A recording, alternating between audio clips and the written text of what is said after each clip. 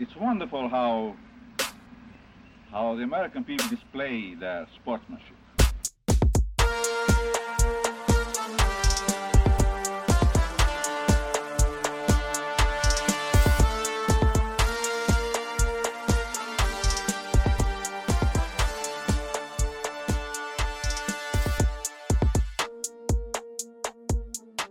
Good morning, good afternoon, good evening, good night. Whenever you are listening to the Often Daunted Podcast, this is your host, Burke White, and I appreciate you tuning in following what was just a too close. I mean, it was so close. The victory was so close, and yet the Jayhawks pull out the win over Indiana in Assembly Hall, 75-71. Just a painful one to sit here and recap.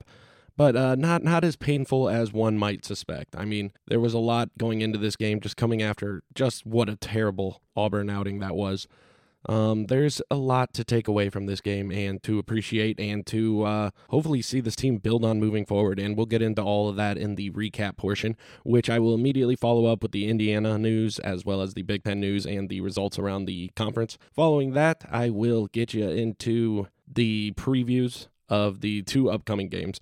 So, just a recording note, I released this episode a day late because, 2 days late, I should say. Just holiday stuff intertwined with birthday stuff. Just a busy week, just a busy weekend. Thanks for tuning in now. But with the two non-conference games coming just so rapid fire after each other, just what a quick turnaround from Saturday to Tuesday to Thursday. And with Indiana just having to take itself serious enough to handle business with those two games, I'm hoping to just recap those together. So I'll be releasing that episode Friday morning for you.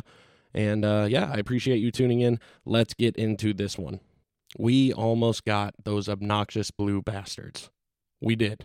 We almost got them. The Hoosiers played their hearts out. They really, truly did. They were just unable to do the smaller things meticulously that made the difference in this game. The Hoosiers came out far more prepared than we've seen, but unfortunately, they just were not able to carry that momentous start the full 40. Throughout this entire game, Indiana was looking to max out the starters in this one, which, I mean, respect to Mike Woodson. A lot of us have been asking for that, and we got it in this. And possibly no coincidence, maybe coincidence, we had a very respectable outing against the number 2 team in the country. The unparalleled usage in terms of the season so far of our 5 starters in this game could have had something to do with Indiana's inability to keep offense going as Kalel and Malik's second half from the field helped to spell defeat here for the Hoosiers. Yeah, it's not usually going to be the case that those two are going to be the weakness, and so plenty of things tied into this loss, but a major reason was just the inefficiency from who, up until this game, I mean, we've been able to rely on heavily, and I'm not saying we can't. I am going to rely on these two to bring the production every night. They are both walking buckets. We just did not get it in this game. Going a combined 3 for 15 in the second half from the Hoosier front court. Kalel and Malik, if you're shooting at that rate, that more often than not is going to equal a Hoosier loss. That's just the most simple math that you can find in how to defeat the Hoosiers. If that front court is being diminished to that extent, it is going to be a problem for this team. I mean, it just speaks volumes to the ability of Trey Galloway to keep the Hoosiers in this game. But, I mean, it was all sunshine and just momentum until that second half. And it was the troubles with the offense that maybe led to the weaker defense. It was just Indiana losing momentum, and you saw it happening live in front of your face. It was like with the loss in Indiana cohesion on that offensive end, Indiana's ability to get a bucket when it needed to after sitting McKenzie. Indiana just was unable to find it, and Kansas, on the other hand, was able to absolutely bolster their production in the second half. They put it on when we were taking it off, and they were able to take advantage of a defense that was taking it off down the line there. A defense that was far more forgiving than the one that the Hoosiers had come out of the gate with. But Trey Galloway, just what a career day for our Hoosier captain. Trey just put the team on his back throughout the entirety of this one, in the entirety of his time on the floor. 12 of 17 from the field. Trey just exhibited a confidence in each of his shots in this game, like every single one of them. It's a confidence that we have all been dying to see from him. Just from him, a captain of this team. Trickle-down confidence, it starts with your captain, and just great to see Trey finally be able to bring the amount that this team is going to need some nights to get a victory. 28 points for the new career high is a welcome sight to see from Trey. Him being able to unlock this in his game and just being able to provide it routinely it's going to be so important for the fortune of this team. if by some crazy possibility he is able to unlock this and harness what he was doing in this one, the mentality he brought into this, the just the technicality of just his work around the rim is incredible, and it just was it was shining throughout this game. And if he can just find a way to bring it every time, this team is going to be so much more reliable in the backcourt. It fixes so many problems if we can rely on this to be here, because I can't imagine our front court is going to have many days like this. I refuse to. There's too much talent. Those guys are awesome. If Trey can bring this, we are golden, guys. We will figure it out. We are going to compete in the Big Ten. We're going to get a bid, and we're going to have a great season. So here's hoping he has it figured out. It's not like it was 28 points on Army, which, I mean, maybe he should have had, but it's not like that. Like, it was 28 points on Kansas. It was they weren't stopping him. So, I mean, yeah, there's a little silver lining for you in just the way that Trey Galloway was able to perform throughout this entire game.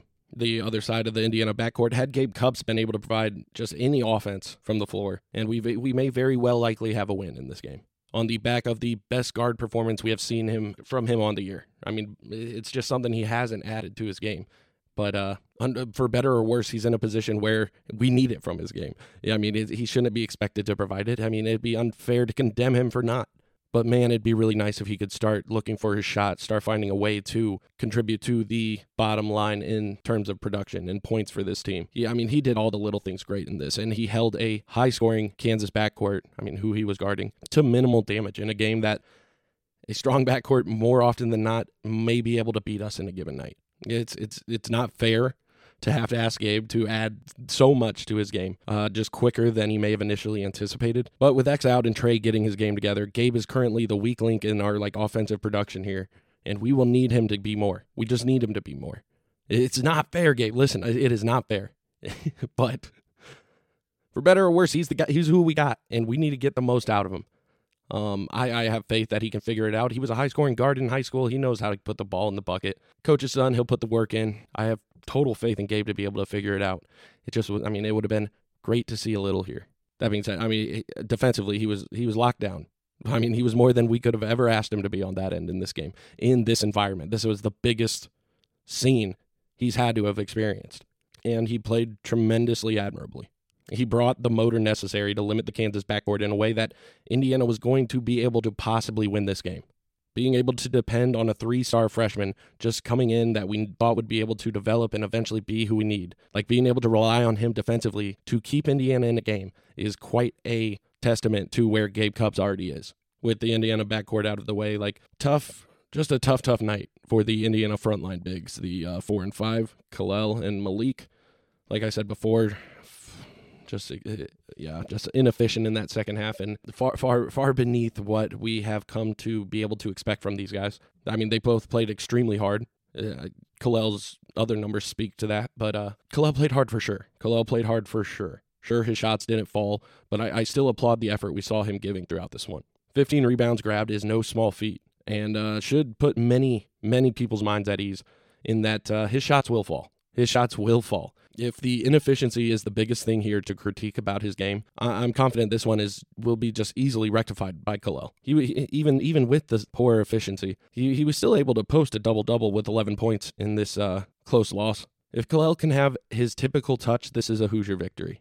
Unfortunately, he didn't have it here. He was bringing the effort. He was bringing everything else necessary that gave Indiana a chance here. So I'll commend him where commendation is due. Malik Renew went 4 for 9 from the floor as he ended the game with 13 points and 3 rebounds and 4 assists.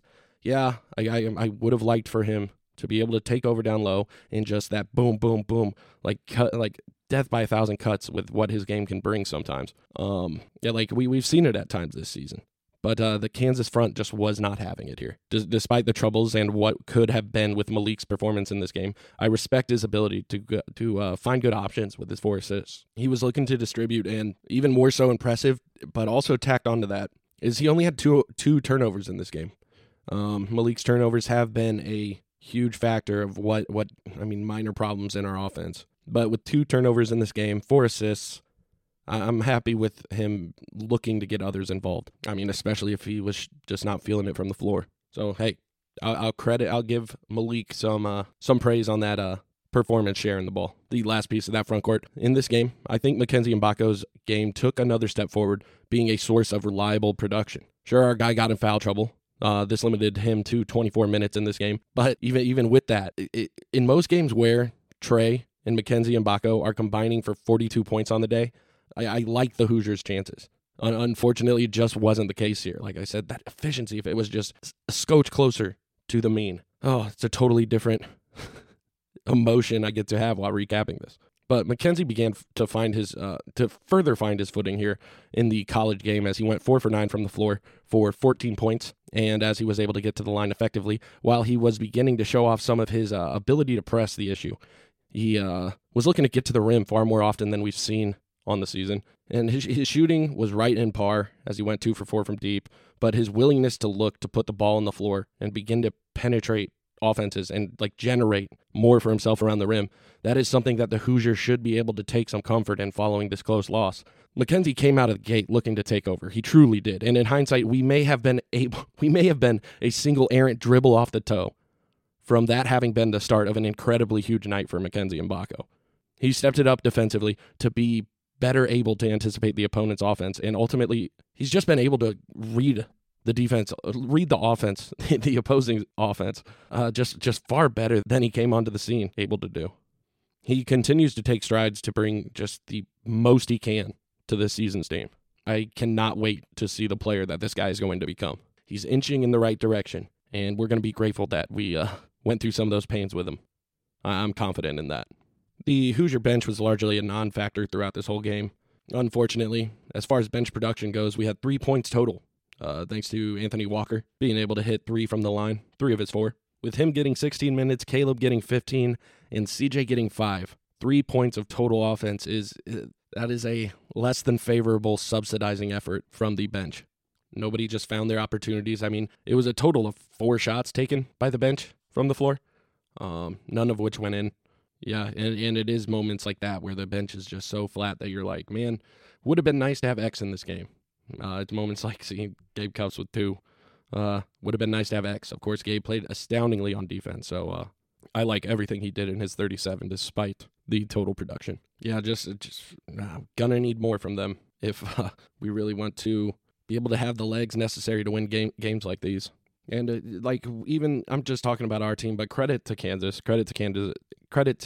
Like, eventually it was Kevin McCullough who just took the game over with his ability to drive inside and more often than not get fouled and sent to the line, where he shot an extremely effective 13 for 16. And just the absolute ice cold ones he just ended the game with. Credit to their ability to stick with this game for the full 40, to realize, it's who has the lead at the end, because they seized it right at the end. And in just the most gutting fashion, ended the Hoosiers' hopes. That being said, after giving Kansas that praise, I want to say what a joke the series of events that was the referees making the out of bounds call in favor of Kansas. It was absolutely ridiculous. Just the manner in which he came out of the video review. I think he initially said it was Indiana ball before correcting himself again that, no, I did make the wrong call. It is Kansas ball. It can't all be put on officiating. Indiana should have won this game. And Indiana needed to win this game, and unfortunately, they just didn't. This was absolutely a missed opportunity. But the Hoosiers fought hard, and I'm still happy with the outcome. And I'm not thrilled with the outcome, but I'm happy with what I saw in this game. And just the inherent potential still in this team after viewing that one. We are out of non-conference opportunities. We truly are. And we need to outperform initial expectations for the regular season if we want to see a tournament bid. That's the position we're in. Wish we could have gotten this. Even having missed that opportunity here, the Hoosiers showed a lot to give some hope to the fans in this game. Giving up the lead, especially in Assembly Hall, it hurts. It hurts. Hurts like hell.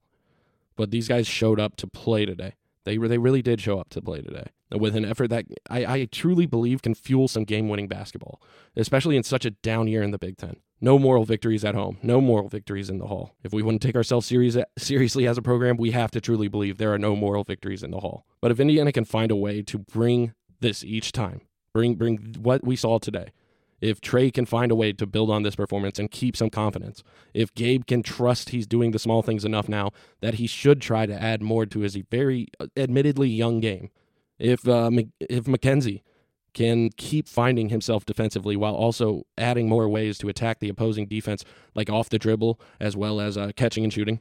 Just if he can just continue to unlock his game. And if our front court is able to bring a more typical rate of conversion into these matchups, I like Indiana's chances. There was a lot to like. I would take that team into a lot of fights, believing in them. With just a few of my thoughts on that one. And let's wrap it up. Let's get into the good, the bad, and the downright ugly. The good. We have Trey Galloway and his incredible performance. Trey Galloway with his career high, 12 for 17 from the floor, 2 for 4 from deep, for a total of 28 points. To go along with that, he had 3 rebounds and 1 assist. Just a great night of production from someone that we would love to get more great nights of production from. Here's hoping that he can build on that, and we can see that same old confident Trey. Here's hoping that we can see the Trey we saw tonight appear in some more games down the line. The other good, the crowd and the solid start. Just an awesome start, way to come out of this game on fire for the Hoosiers, but credit to the Indiana crowd. Honestly, anybody who showed up, who was committed to candy striping out the hall, well done. Well done. Like, I genuinely think that stuff like that can go horribly wrong if it looks like shit. And I'm ready to say candy striping the hall plays. It looks good. It looked like a fun environment. And the Hoosier faithful were bringing the noise, bringing the energy that almost carried our boys to a victory here. Unfortunately, we saw some bad, and that is largely a reason for having lost that victory. The bad for this one, front court production. Just upsetting compared to what we can usually expect to get from these two guys. And I say front court, not including McKenzie. I saw a lot to like in his game today. Out of Kalel and Malik, the efficiency, that killed them in this one. The other bad, the bench support. I'm not saying that we need to expect our bench to have multiple double-digit guys dropping buckets for us every night, but we need something. And unfortunately, we didn't get anything in this one. And lastly, the downright ugly. And the downright ugly of this game is just the state of the stakes in that one. That was a very gettable and very impressive win on the table. Kansas's roster may be as shallow as it's ever been, but they are heavily loaded with talent. If we could have just keep putting it on them, that was a gettable win, especially like in Assembly Hall. Any game in Assembly Hall is a gettable win. But with that Kansas team and just how they were ranked as high as they were, that would have been just such a nice feather in the cap heading into March. That win takes a lot of stress off the potential outcomes of the Big Ten regular season, but unfortunately the Hoosiers just were unable to seize it. And for that reason, now they will be heading into this Big Ten season with an understanding that they have to win games. They have to win games if they want to be dancing, and that includes home and away. This can't be a standard home takes the win Big Ten season for the Hoosiers if they want to be able to make it to March, because they let a game like this get away. And with, the downright ugly out of the way, let's get into the Showalter fish of the game. The Showalter fish of the game is Trey, of course it is. It's Trey Galloway, everybody. Trey Galloway, just an incredible performance. 28 points, his new career high. He brought it when X was out. We needed somebody to give us something there. And Trey found a way to dig deep within himself and pull out the confident Trey we know and love. The one that I truly believe can take another step in his game, can bring this more and more often. Bring this to a Hoosier team that needs it now more than ever. Grateful to see him have this breakout, and here's hoping we see more. That was your Showalter fish of the game. Now let's get into some of that Indiana news for you.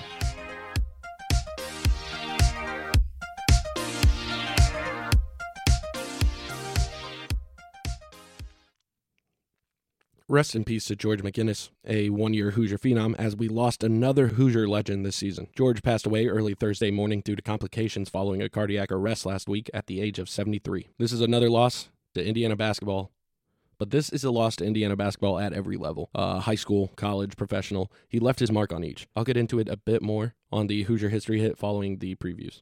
In other Indiana news, hey, I do not think highly of Bill Self. I don't. Anybody who's heard me discuss him on this show before knows that. But still, Bill had some nice words regarding Assembly Hall when discussing the game afterwards. He said it's a long game. It was a hell of a win, a great atmosphere. The last time I came in here, I met John Mellencamp. That's probably my fondest memory of this place up until today. This place reminds me of KU. History, tradition, 2 true blue bloods out there. So, hey, I just wanted to shout out the fact that, hey, Bill Self respects Indiana as a blue blood. I want to garner the blue blood status while I can. I'm going to hold on to everything. Yeah, I appreciate him recognizing Indiana as a blue blood, whatever even that term means. I appreciate it, Bill.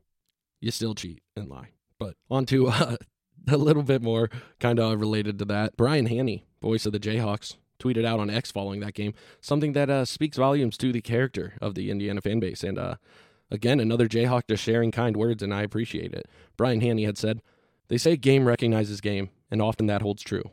Today, what we experienced in the stands at Assembly Hall felt like tradition recognizing tradition.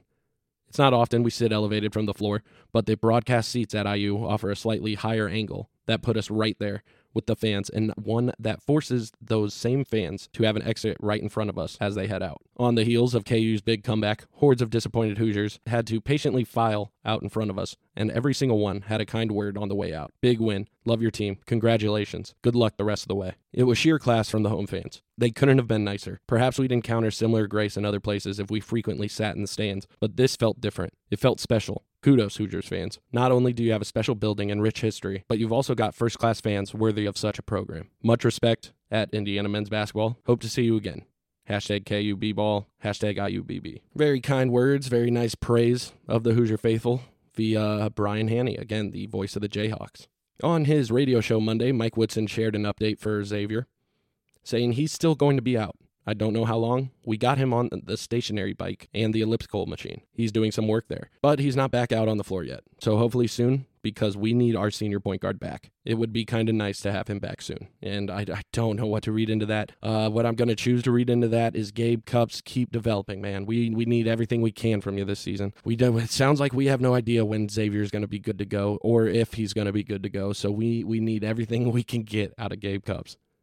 And just however he performs this year, this isn't on him. But I am excited for what this early just feast of minutes for him is going to be able to do for his development, what he is going to be able to build upon this, unfair rations he's receiving right now. Honestly, that I don't know what other way to put it than unfair. He shouldn't have to have all these minutes, but he does. And he's doing a hell of a job with it. And we need him to keep doing it if, these quotes from Mike regarding X are going to seem just as hopeless as this one sounds, I guess. I don't know if it's hopeless. It just sounds a little hopeless to me. Rob Cassidy weighed in on Derek Queen's possible timetable for commitment this week, when on 24/7 Sports he had written, "Nothing has been confirmed when it comes to a timetable for an announcement, but the annual Hoop Hall Classic event in Springfield, Massachusetts is a possibility that has been kicked around behind the scenes." He went on to say, "The event starts on January 11th, with Queen's Montverde Academy team scheduled to play January 12th through 13th. Select games from the event have been broadcast on the ESPN family and networks in the past, so it seems like a logical setting for a nationally relevant commitment." Indiana offered 6'2" point guard Jonathan Sanderson this week, a Michigan native, who announced his receiving of an offer via his Instagram. This is the number 7 rated point guard, number 54 overall in the class of 2026, and I believe he was in attendance for the Kansas game, and along with just a plethora of other recruits we're going after. I think that reclassification kid, Jason Sannon, was there. But I just wanted to speak to the environment and what I hope it told them.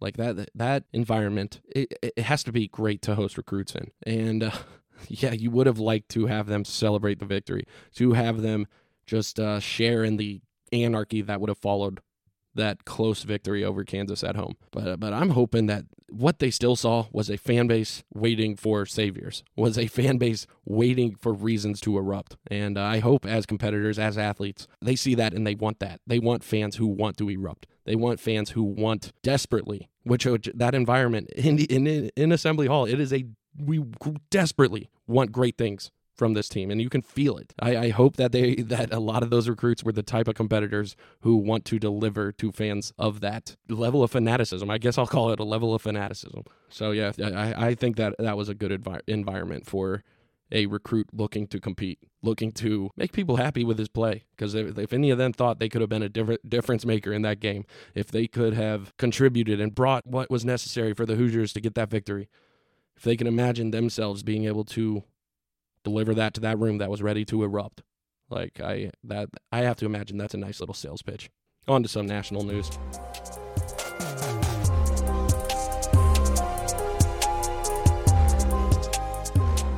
Some Big Ten news since our last recording. This is some cross-sport Big Ten news. Congrats to Tom Allen, who it sounds like will be taking the defensive coordinator position under James Franklin at Penn State.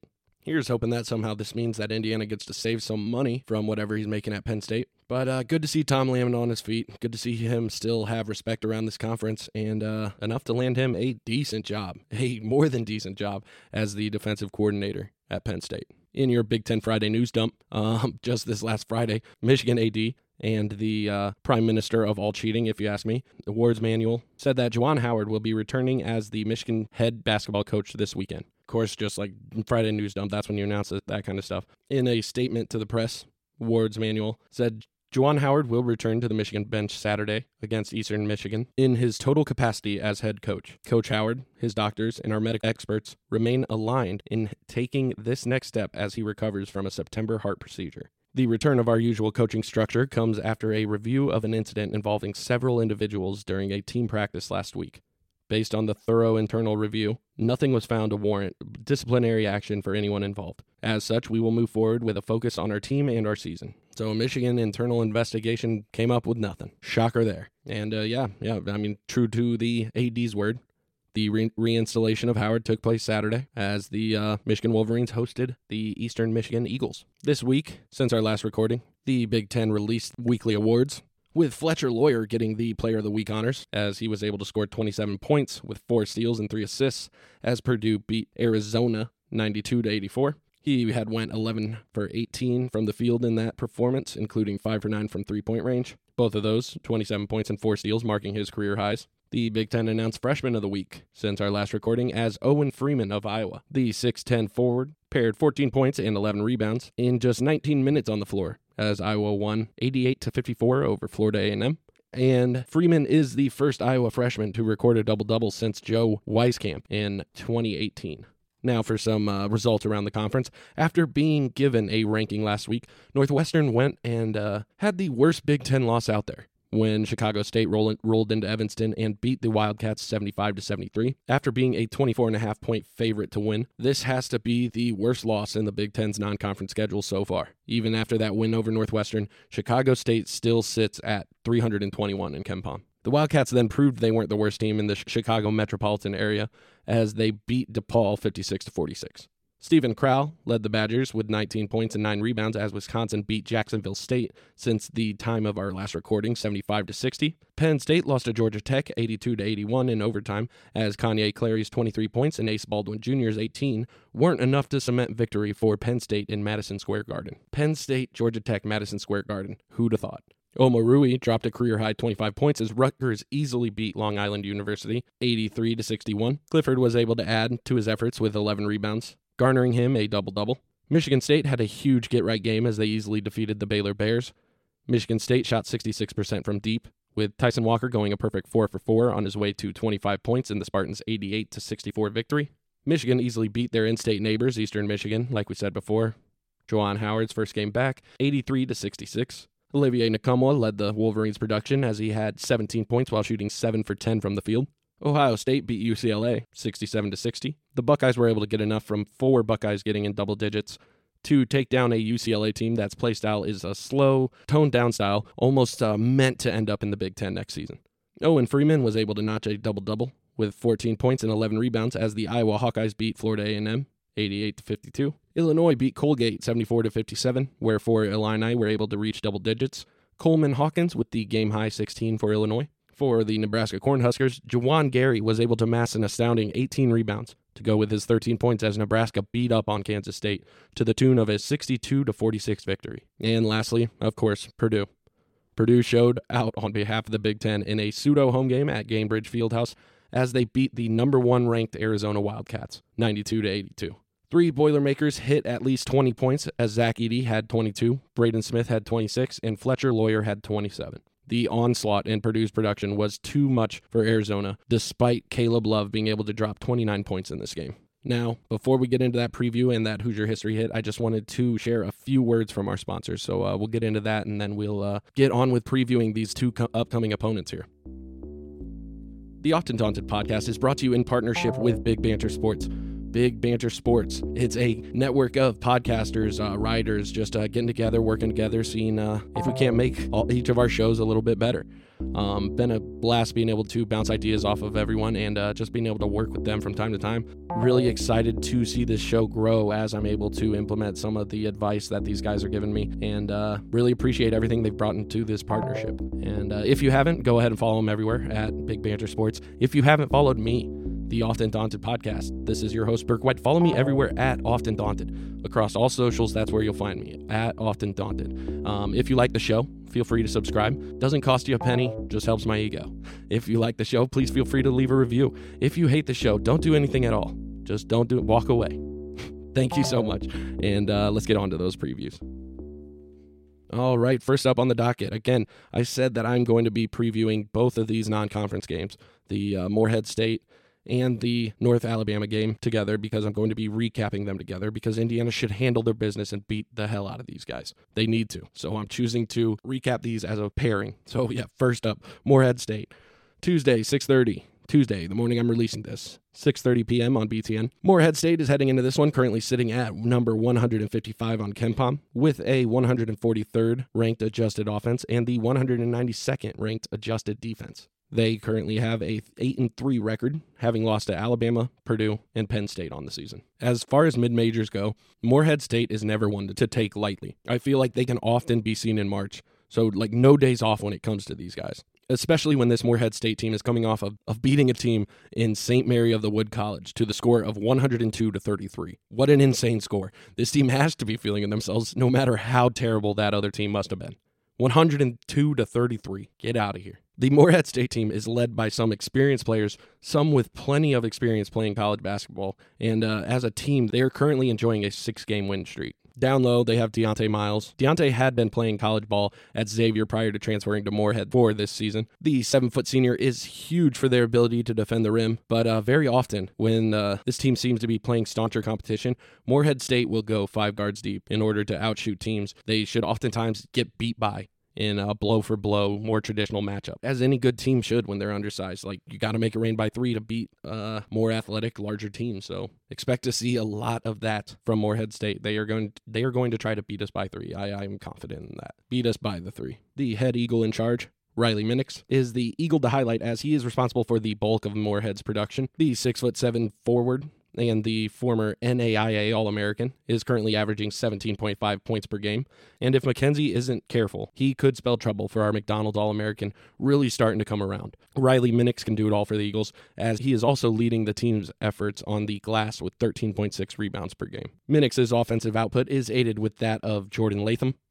Jordan Latham, now a 6th-year senior, following 2 years at UTEP and then 2 seasons at Milwaukee, and then having to sit out last season due to injury. Latham is the Eagles' second leading scorer, averaging 12.5 points with 6.4 rebounds a game. He has been able to shoot the 3 efficiently, currently shooting at a 44.2% rate from beyond. Morehead State, much like other mid-majors in Assembly Hall, will be looking to unleash just a barrage of 3-pointers. The Hoosier communication along the perimeter needs to be locked tight in order to bring the pressure necessary to slow down any Eagle production. Lastly, just what I think about this game, like what Indiana should do in this game, what the result should be in this game. This is a team Purdue beat by 30 points.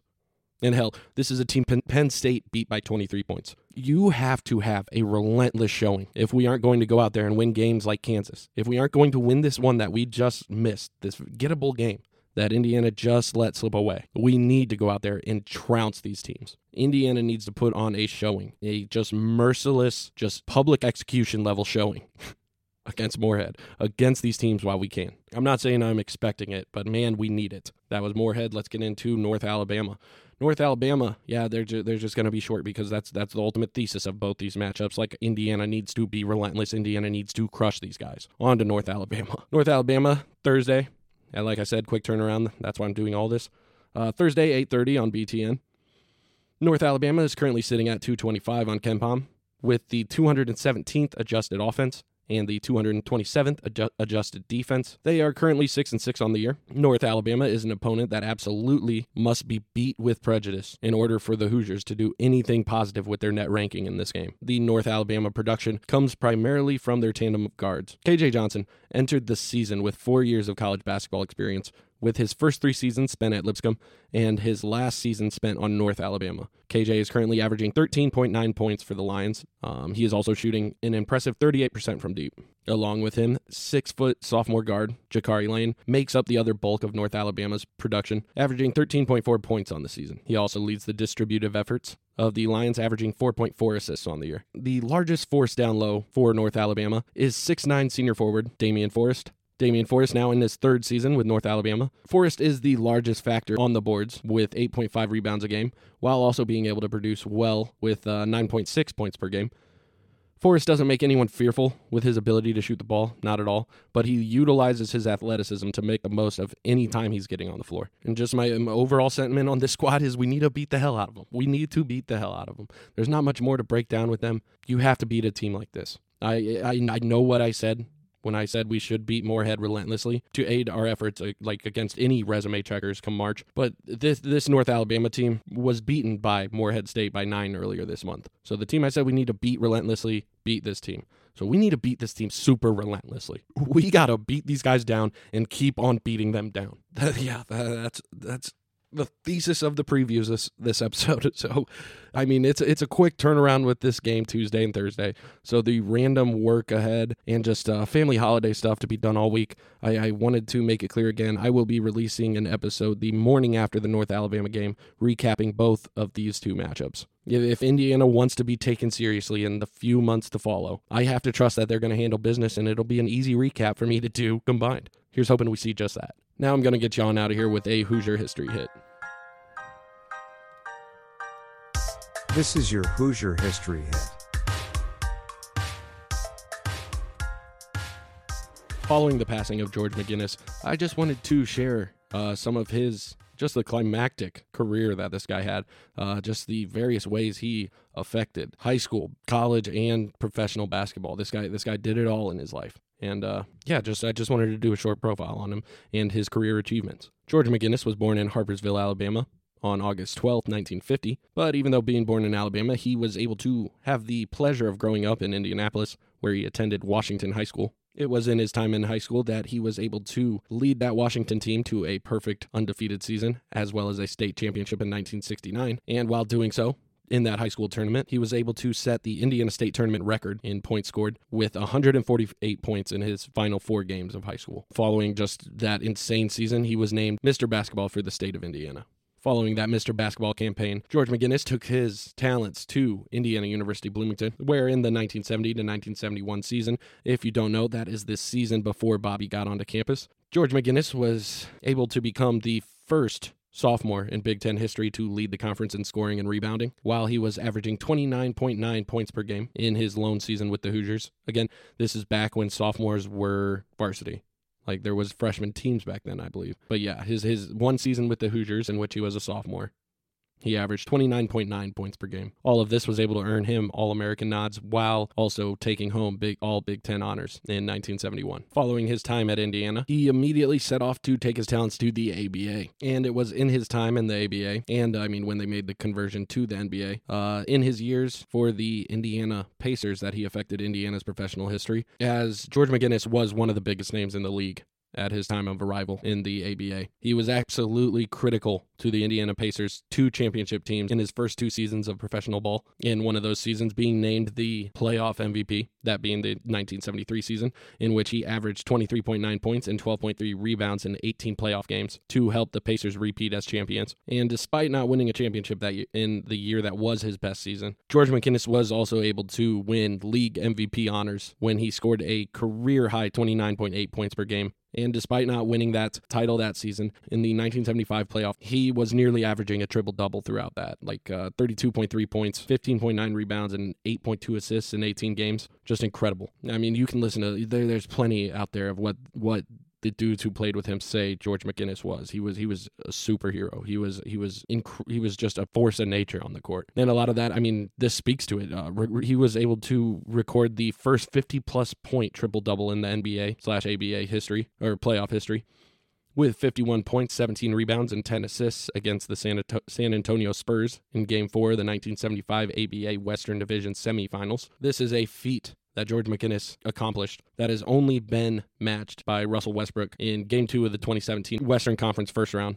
George McGinnis became the first player in NBA/ABA history to record 200 points, 100 rebounds, and 50 assists in a single playoff series, which he was able to do twice in back-to-back series. That being a series with the San Antonio Spurs in 1975, in the 1975 Western Division semifinals, where he registered a total of 38.3 points per game, 18.8 rebounds per game, and 9.2 assists per game. The series that followed was the Western Division Finals against the Denver Nuggets, where he registered 30.6 points per game, 14.7 rebounds per game, and 8.7 assists per game. Much like his feat before was only replicated by Russ, Giannis Antetokounmpo is the only other NBA player who has done such a feat, as he was able to do so in the 2022 Eastern Conference semifinals against the Boston Celtics with 33.9 points per game, 14.7 rebounds per game, and 7.1 assists per game. Now, that was just the one series. He didn't do it in back-to-back. George did it twice, back-to-back. And lastly, just a historic career, also was able to garner the accomplishment of being the first player in NBA/ABA history to lead the playoffs in total points, total rebounds, and total assists. This feat was only matched by Nikola Jokic of the Denver Nuggets in the most recent NBA playoffs. George McGinnis was a 3-time NBA All-Star, All-NBA First Team, All-NBA Second Team, 2-time ABA Champion, ABA Playoffs MVP, ABA MVP, 3-time ABA All-Star, 2-time All-ABA First Team, All-ABA Second Team, All-ABA Rookie Team, All-ABA Scoring Champion. He did it all. He was an absolute ball player. And if you want to go down a fun memory hole, just go check out what other players had to say about George McGinnis. I just wanted to share some of his accomplishments, some of his feats here in that Hoosier History Hit for you. So thank you. Another Hoosier History Hit out of the way, another episode of the Often Daunted Podcast in the books. Thank you so much for sticking around, for giving me a listen here Tuesday, if you're listening to this right the day it came out. I appreciate you guys so much giving me the listen, giving me a follow across socials. This hobby has been so much fun for me to undertake, and I can't thank you enough for giving my hobby a little validation, giving me a listen, and I appreciate any and all interaction I get with some of you guys out there in the interwebs. So I hope you enjoyed the show, and I hope I can expect you to be giving me a listen on the episode I will be releasing Friday morning for you. Thank you all so much. God bless you and yours, Hoosier fans. I know this Kansas loss stunk.